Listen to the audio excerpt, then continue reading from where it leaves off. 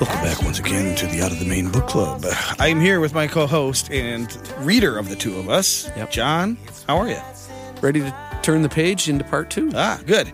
Of course, we're talking about the Ted Templeman book, A Platinum Producer's Life in Music, which I guess we should credit the author, Greg, is it Renoff or Renoff? He said he's kind of a prolific author in this According to the credits genre. in there, he actually did a book about Van Halen as well, and, which others. I bet a bunch of people read. Yeah. So, okay, cool. Well, I think where we left off last week, you teed up like a cliffhanger. Yes. One thing never mind. I'll go back to that at the end. I did want to say something about the book, but we'll get that when we wrap up. So, yeah. So the cliffhanger was. Is that another cliffhanger, by the way? You're becoming I'm a going to cut all master this at out. So the cliffhanger is that we're going to get into the Nicolette Larson part of the story. Yes. And it gets kind of fun here because Ted is at this point pretty established. He's got a great roster of musicians around him, and he's well up the ladder at Warner Brothers. And he's starting to hang out with Linda Ronstadt. I remember I mentioned that Linda Ronstadt sang on the Carly Simon record. And jealous much, by the way? A producer meeting Linda Ronstadt. It's like preppy. He's living your life. Oh, my gosh. He is. Anyways, man. So go ahead. I got to recover for a minute. Okay. So he's hanging out with Linda. I didn't say romantically, though. They became pals, so to speak. And she, at the time, was dating, of all people, Governor Jerry Brown. I don't know if he was the governor of California? Governor of California. I don't know if he was governor at the time, but Jerry Brown, moving his way up politics. And Jerry Brown was kind of a bit of a moonbeam child kind of guy. I mean, he was, aside from whether you liked his politics or not, he was just he wasn't a typical straight-laced kind of guy. You know, he hung with musicians. He was just apparently a blast to be around, but he was in his element around artists more than he was around politicians. Mm-hmm. Anyway, somehow he became governor of California, and I suppose that makes sense. But at the time, he's dating Linda. And Linda is pals with Ted. And she would, hey, Ted, come on over. Let's hang out for a couple hours and listen to music. That's what everybody did then and out there. You know, if you want to be a good musician, you have to listen to music. If you want to be a good producer, you have to listen to music. Put the Xbox down and listen to music. Yeah, well, they say if you want to be a good writer, you need to read. You need to read. Yep. So anyway, so here's Ted hanging out with Linda and knock on the door, doorbell rings or whatever, and it's Jerry Brown at the door. He's there because apparently he was supposed to go out on a date with Linda. He walks in and he's like, "What is going on here? This is not what I'm into." Oh my God. So Linda has to sort of explain the situation, and that her and Jerry go out on the date, and Ted just hangs out at Linda's place. I mean, that's the kind of relationship they had. Interesting. So it was a very... Real quick, before we move on to that, am I remembering correctly that when we had John Hall from Orleans on, that didn't he reference the fact that he hung out with Jerry Brown too? I swear to God, that's how he kind of got into politics. I think you're right. And remember, he had Linda Ronstadt sing on one of their records. Yeah. Like, it's a total little circle here. Because he did say they spent some time out in L.A. cutting the records, so I'm sure that was when listening to music probably.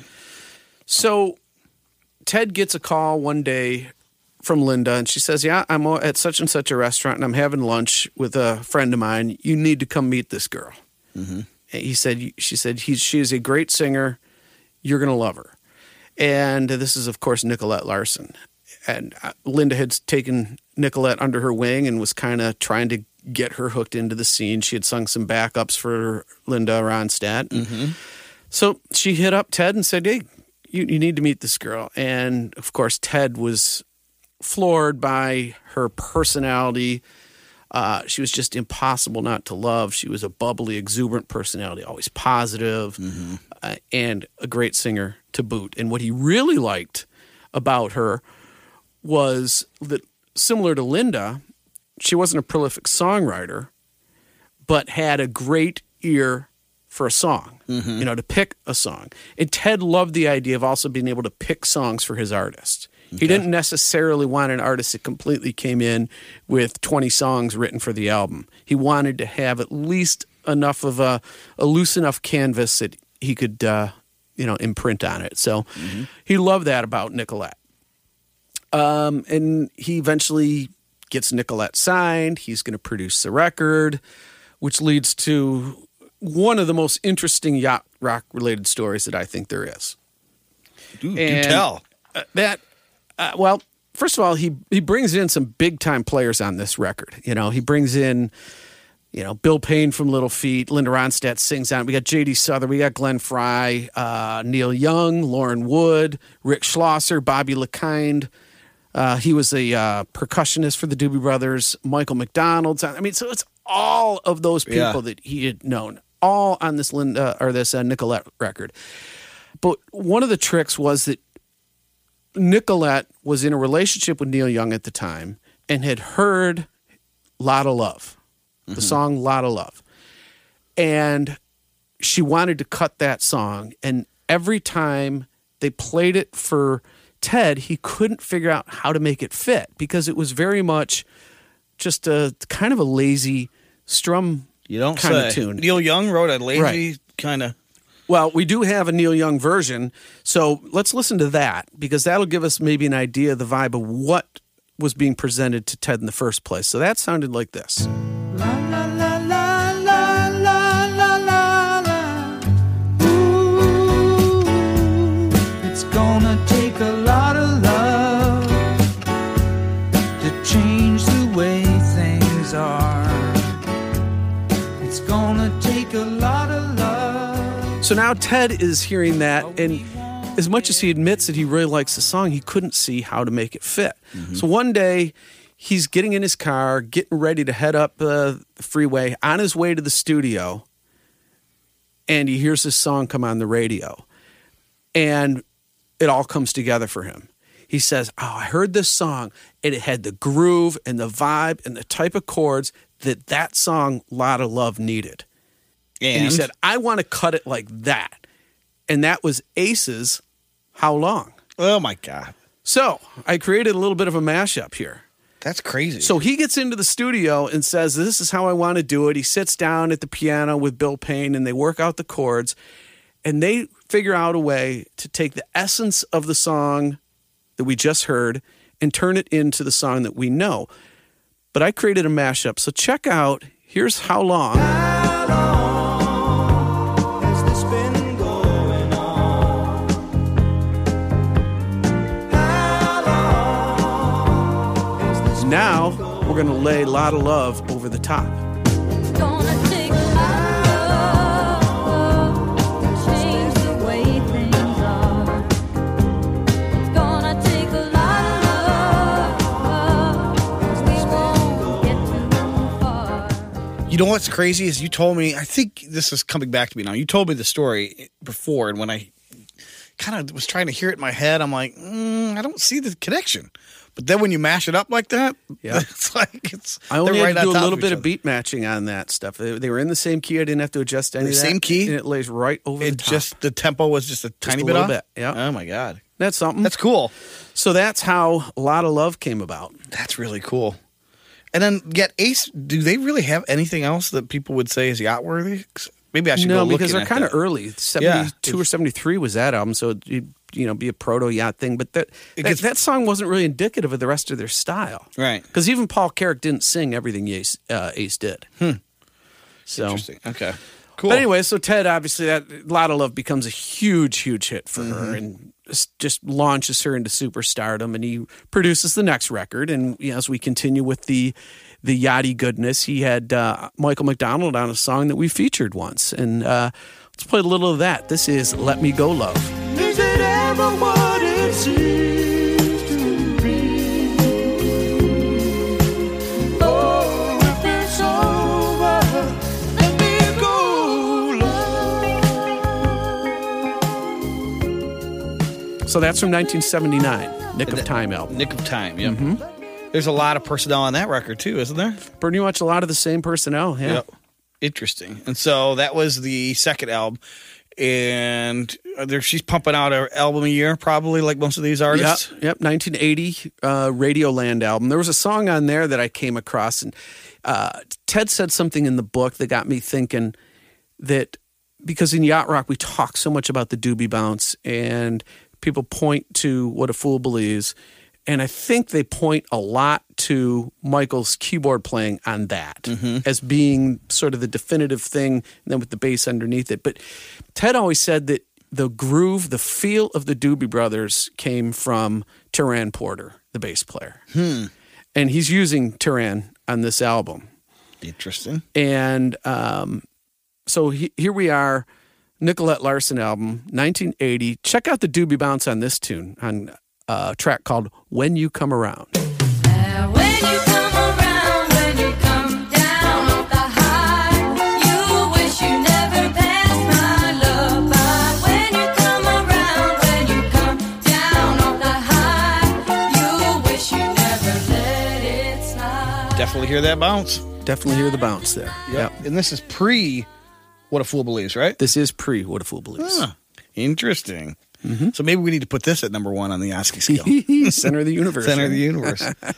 So that's 1980. Interesting. That is 1980. Yeah. So when is What a Fool Believes come out? Well, that's 80, happening right? at the same time. So, I would have to go back and say I'm not exactly sure on the timeline. It seems to me like he's probably working on the Radioland album concurrently with the Minute by Minute album. So it's very easy to see how ideas may flow over from one session to another, right? Yeah, absolutely. But the Minute by Minute album, that is, now that if we're gonna talk Yacht Rock, that is obviously where the song What a Fool Believes comes from, and that is the center of the universe, as you just referenced. So we need to spend a little bit of time on that one. And this album, at the time, it did not go together all that easily or all that well. Michael McDonald and Skunk Baxter are really in different places. Going back to the previous episode when I talked about some of the Frank Zappa type of stuff that Baxter wanted to do, I guess he and Templeman were constantly butting heads because, as the way Ted explains it, we'd be doing this nice moving mid-tempo R&B blue-eyed soul thing, and then Baxter would be like, well, to get into the chorus, let's do this kind of thing. Play some sort of whacked out jazzy atonal line, trying to drop that into these songs. And it's just like, he couldn't tell if he was pushing his buttons, trying to get fired, or if it was just, he couldn't let go of the fact that the Doobie Brothers had been a fusion and guitar-based band. Mm-hmm. And now Michael, at this point, going back to a question you had earlier, Michael is starting to be able to hear these songs in his head sort of in completion, what they ought to sound like done. And he's struggling with getting that out of his head onto tape with these other players. Ooh, so you got that sort of tug of war that Michael seems to know exactly what he wants, though he wasn't like trying to take over the band, but it was his song, his composition. He would hear the way the parts should go together. And then you've got Baxter saying, well, let's throw in this crazy line, right. And you could see how that would, a lot of tension. Yeah. Right? And this is only a year after the preceding album, right? So we're still... Yes, and keep in mind that the previous album did not do all that well. Right. So we had the Taking It to the Streets album that did very, very well. Mm-hmm. The follow-up did not do well, which increased the pressure on this one. Mm-hmm. And that last album was the one that was more experimental. So maybe... Right. Yeah, Michael's probably even seeing, I think I got this. I have the formula. You don't need to overcomplicate it. So, interesting. But, it wasn't all Baxter either, because if we're going to talk about What a Fool Believes, that they went through at least 3 marathon sessions, according to Ted, and each session maybe had 8, 10, 12, 15 runs at it, trying to get the groove right. Just to this one song? To What a Fool Believes. Wow. So, again, we're talking about the Doobie Bounce. Right. Right? Yeah, supernatural. So, it's easy. Yeah.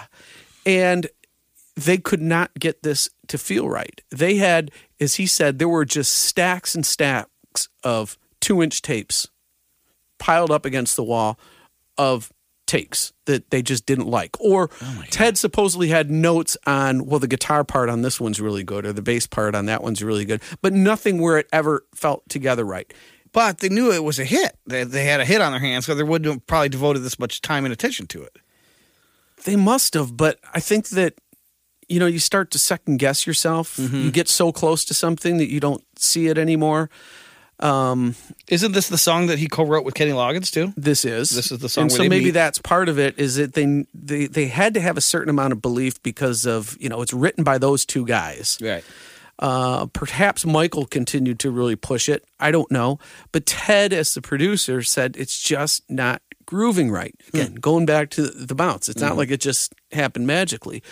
Well, if you remember that Ted early on was a drummer as well as singer and guitar player, but drums was his first instrument. Oh, yeah. So he admits that he's always focused on the drums first and the groove and getting that right.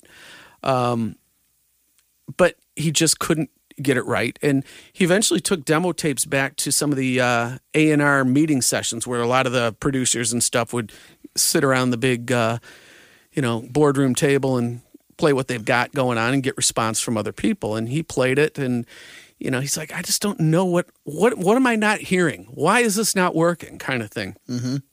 And going back to Lenny Waronker, who was his mentor, and Lenny heard it, said, dude, this is fantastic. This is amazing. You have got to finish this track. So Ted's like, yeah, okay, I agree, but I have no idea where to go next, what to do next. So they go at it again the next day, and keep in mind that the Doobie Brothers always had two drummers.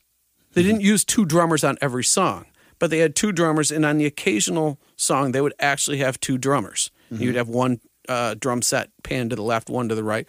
They didn't do it all the time, but they always had the studio set up with two drum kits so that on any song they could give that a run. So Ted goes in and sits down with the band. So you got the regular drummer, which I think may have been John Hartman at the time, playing, and Ted's sitting in with the band because he kind of wanted to get really inside the song and get a feel for what is it I'm missing. And he's banging out with the guys, and he's trying to get it, and eventually goes back into the control room, sits down with his engineer buddy, Don Landy, and says, Don, I don't know. And he's like, Ted, get out there and play it. You just did it, and it was killing.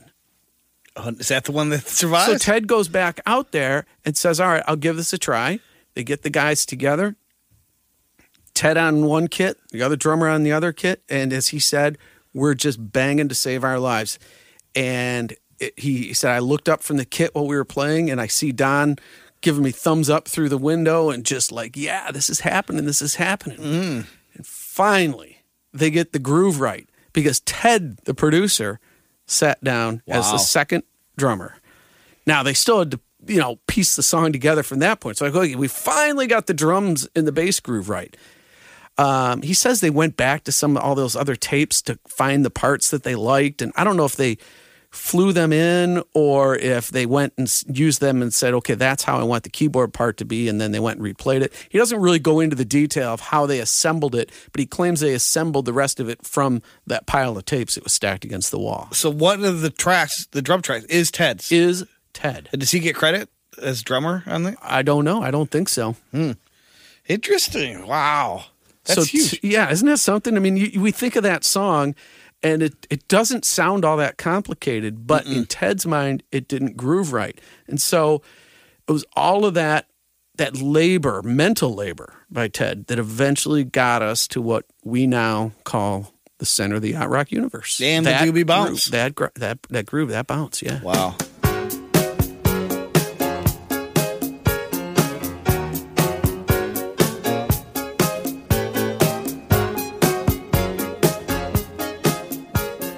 I wonder if some of the complexity is, you go in that song, you go through that Doobie Bounce section in the A part to like the B part that Kenny Loggins co-wrote with him. It all sort of dissembles and then it kicks back in again. I wonder if that was creating some of that, or is that what they discovered actually worked? You know what I mean? Was that the problem or was that the solution? Good question. Yeah. Because he did say that it was not a difficult song, but it was not an ordinary song in the sense of the roadmap, like you're Yeah. suggesting. Wow. So, well, as we might expect, there was a lot of backstory Now, Ted to did this. point out one other thing, and I would want to give us a quick listen to this. And he points out that the groove is not just in the drums and the keys. He said that even though it's not a big part in the mix, the guitar part that Patrick Simmons plays in there, he said, is essential to the groove, and it's the glue.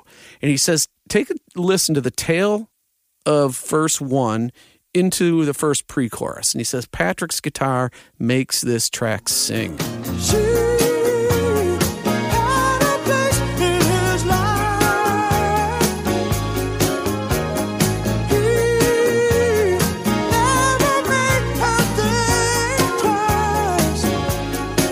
As she rises to her apology, anybody else would surely know. He's watching her. I never really noticed that before. Neither The way did it I. layers on top of the keys like that, it really does set the groove. It does. It accentuates the doobie The bounce. doobie bounce. Does he actually refer to it as the doobie bounce in the book, or is that No. just a yacht rock thing? That's a yacht rock thing. Okay. Wow. Well, a lot to that. Yeah. And so that ends up doing pretty well then, huh? Well, some Grammys, huh? They had massive success at the Grammys. What, album of the year, producer of the year? I didn't write those down because we'd covered that previously, but obviously it essentially swept the Grammys that year. In huge commercial success. But nobody in the band was expecting it. Even when it was done, they all Really? kind of like, I don't know. Oh, man. But it also had, Minute by Minute was on there. Yeah, it wasn't just a one-trick pony. No. It was a great record, top to bottom.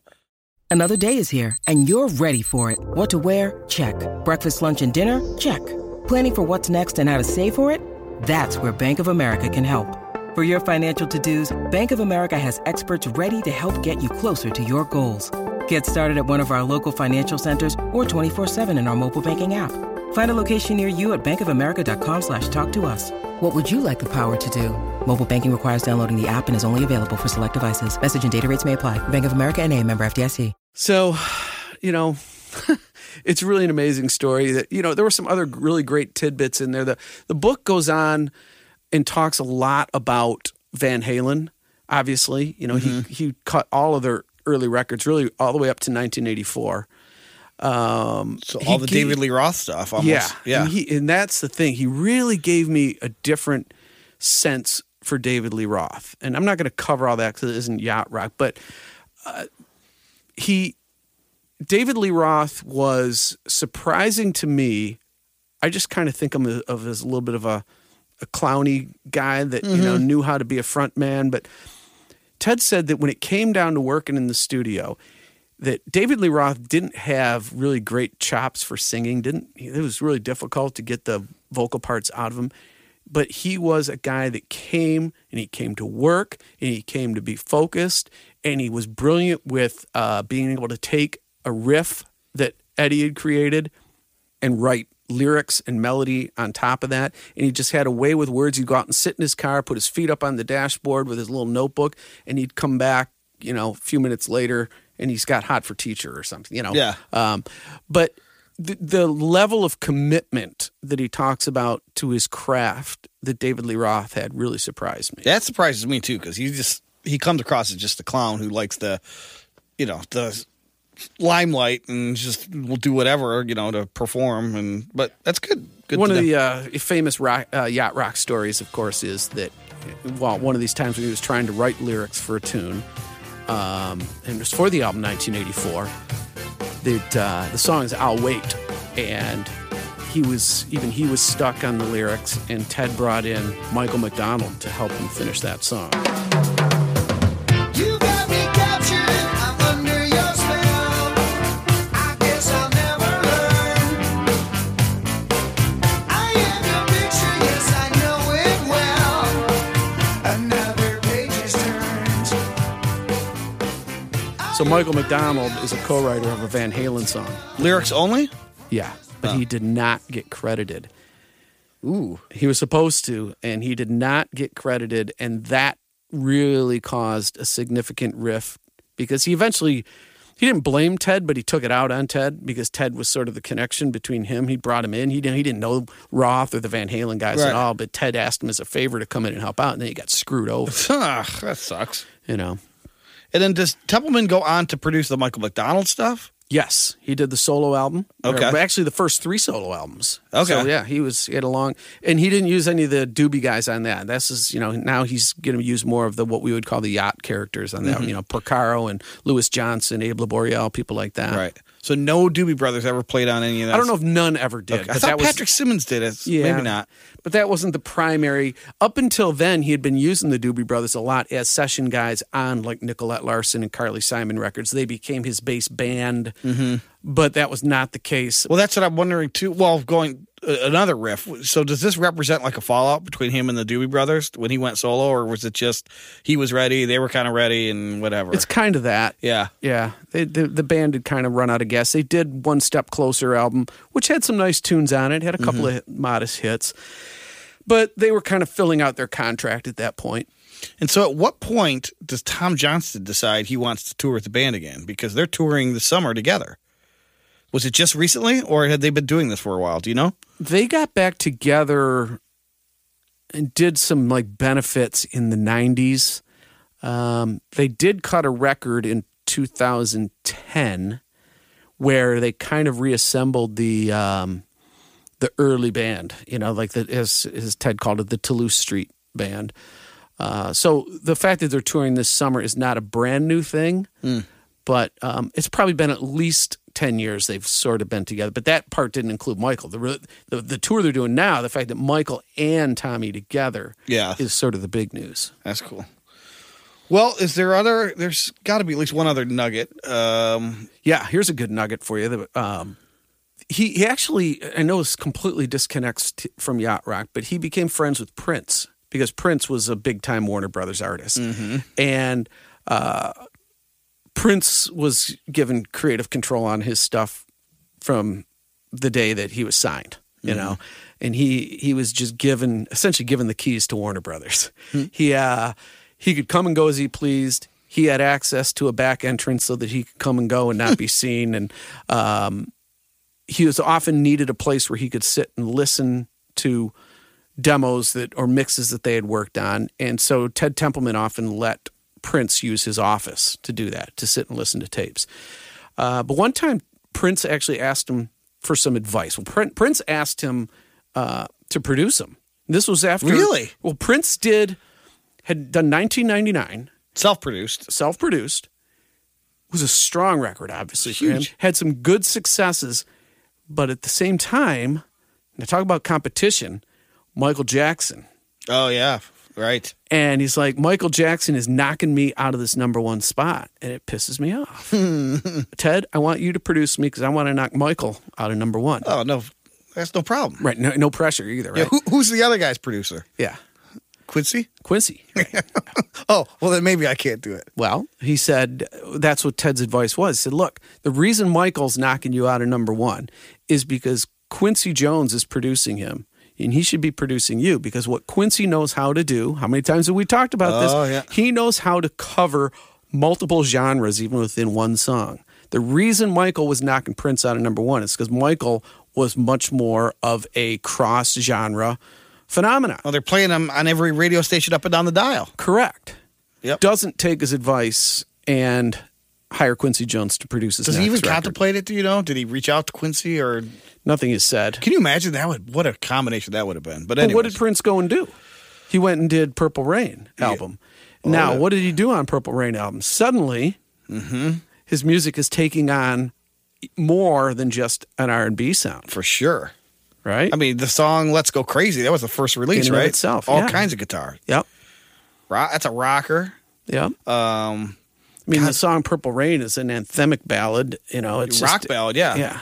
In, Almost like a faithfully journey. It's like kind of in that category. his tune with Apollonia.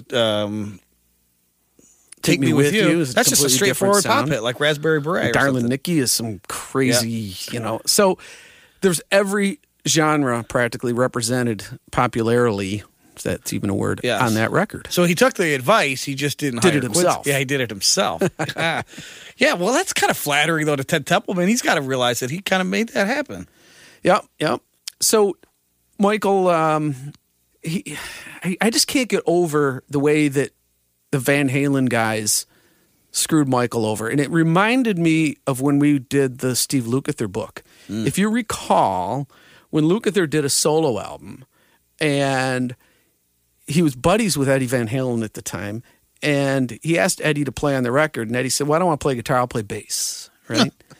And Alex Van Halen calls up Lukather out of the blue and just reads him the riot act and swearing up and down and saying that you cannot use a Van Halen guy on your record. And if you use that bass stuff that my brother did, you cannot credit his name. Oh, my God. They were so protective of being this rock band that the idea of being session musicians was not going to be allowed. So you got Alex browbeaten Lukather. So I'm wondering if the reason that Michael McDonald did not get credited goes back to Alex Van Halen. Oh, yeah. Yeah, you're probably right, because we don't have songwriters. Yeah, come on. We write our own tunes. Come on, we're rockers. We don't have. What are we bringing in this guy for? Yeah. Well, I thought you were going to mention the other snubbing is when, they basically, Lukather and, was it Jake Graydon that he worked on that with? To fix Beat It? Oh, Beat It, yeah. Because Eddie Van Halen did his own thing on the solo, and he didn't play over the right parts, and he kind of Right. So It did Quincy him and called David Page, yeah. Yeah, David Page, Page. yeah. So Quincy They had to calls do the Luke. fix. They fixed the whole thing.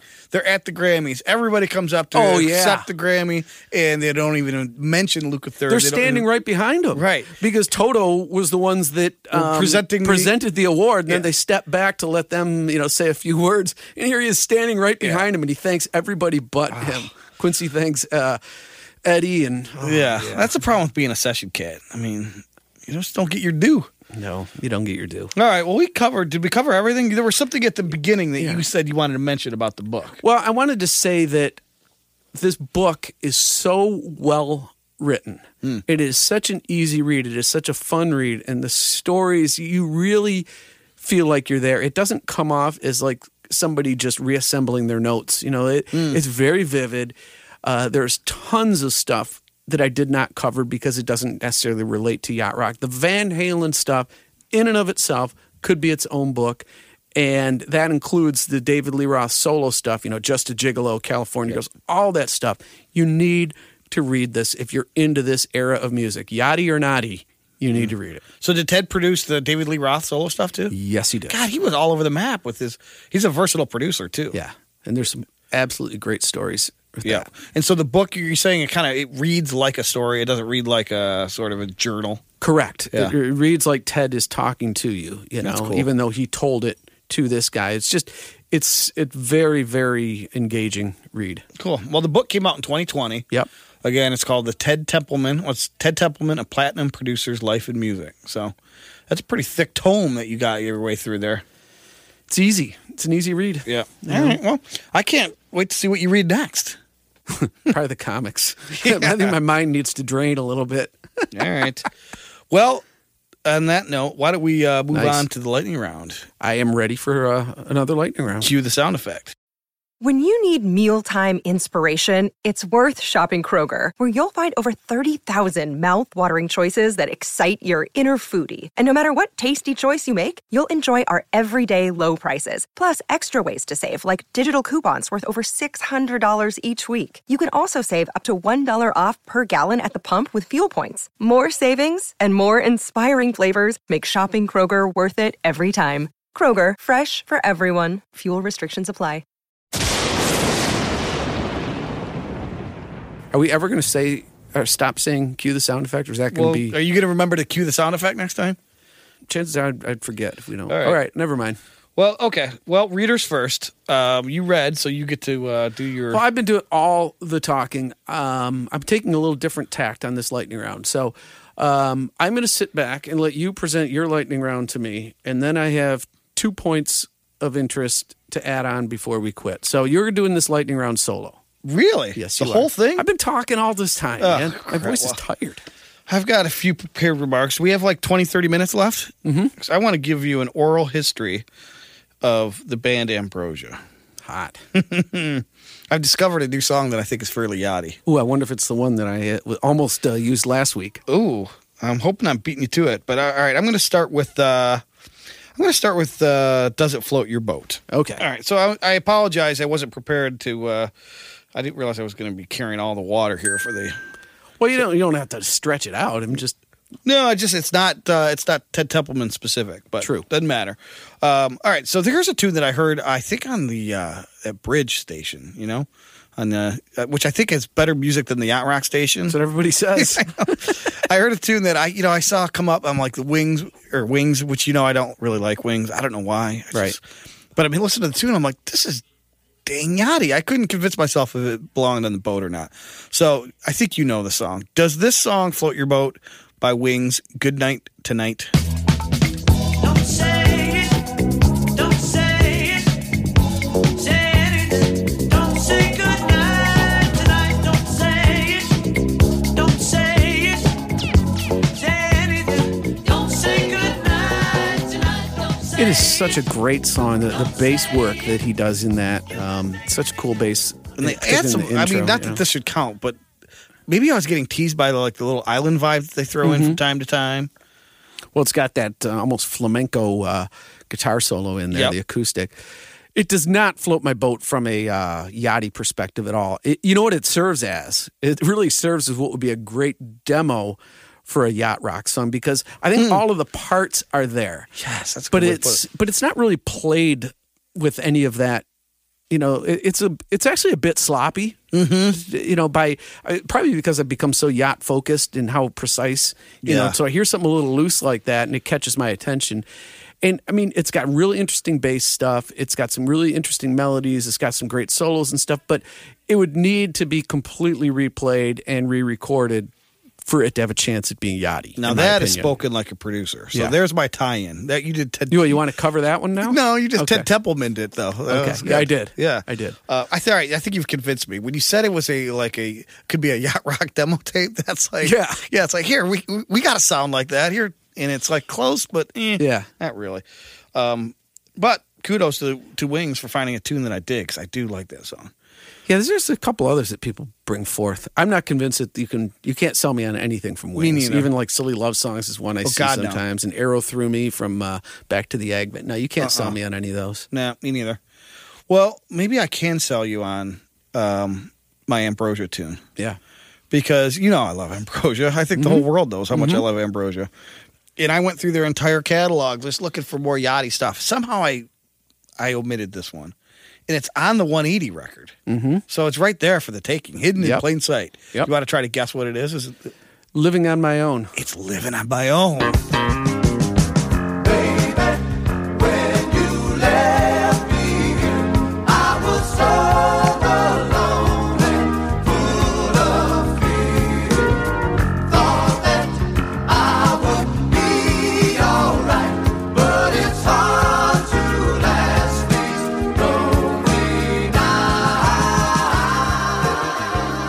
I had written down that a quintessential Ambrosia song where every instrument gets a chance to show. And I think this has been sitting on my list for 6 months. Now, it's credited with an additional Michael Verdick. Who's that? Do you know? I don't. On what? On As a writer or as a... It just says Ambrosia, Michael Verdick as the artist. But it's on the 180 album, which is just, an Ambrosia record. So I don't know.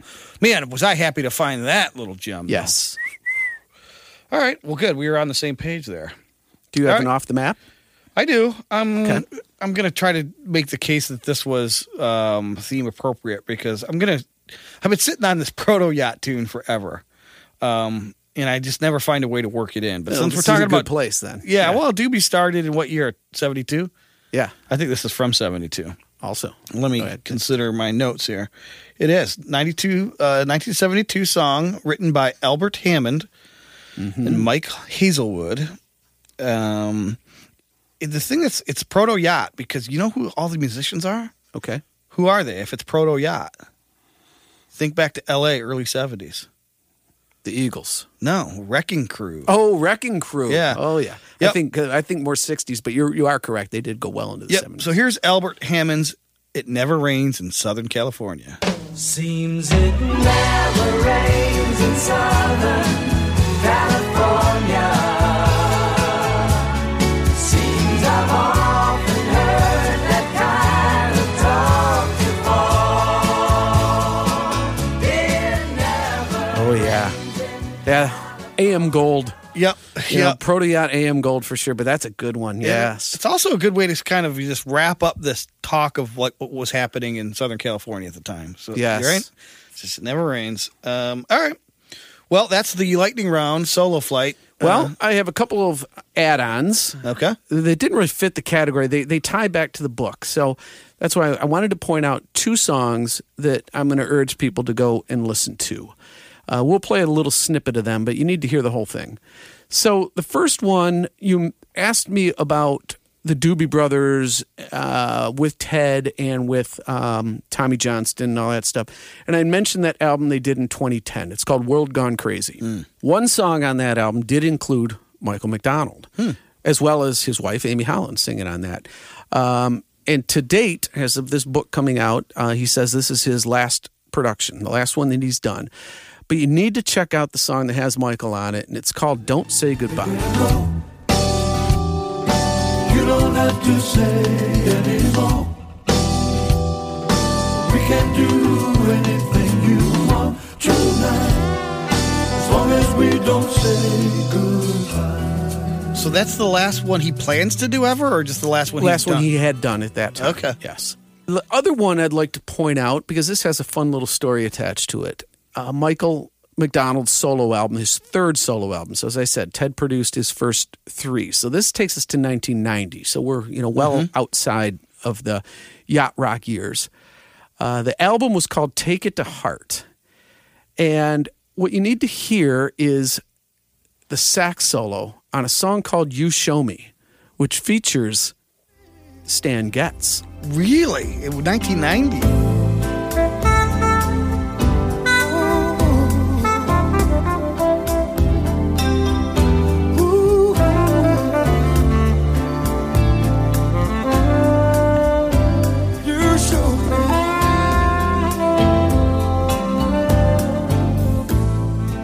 How far back does Stan Getz reach into the jazz era?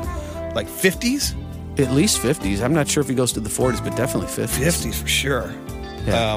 And then still playing in the 90s. He was playing with Huey Lewis too. Yeah, that has to be near the end for him. But he was his session call was kind of funny because, of course, Stan Getz wasn't going to play for a session fee, but I guess it was well above a session fee. But it also came with a few prima donna caveats, shall we say. He required it that he be picked up by a Cadillac limo. There must be bananas with no brown spots. Oh my God. And a specific yogurt that he wanted for snacking between takes. Well, you got to keep that pipe smooth. Oh my God. Picturing Stan Getz laying down. Okay, I'll do the gig, but I need a Cadillac limo. I need bananas with no brown spots, and I would like such and such a yogurt. Denon yogurt. Oh my God, what a diva. Yeah. Cool. All right, well, that's it. Before we let people go, while you're playing snippets there, Yeah. could you play a little snippet from maybe one of the yachtiest movies of all time, Caddyshack? Oh, I got just the one. Here it is. Caddyshack? Yep. Hit it. Ahoy, Ploy.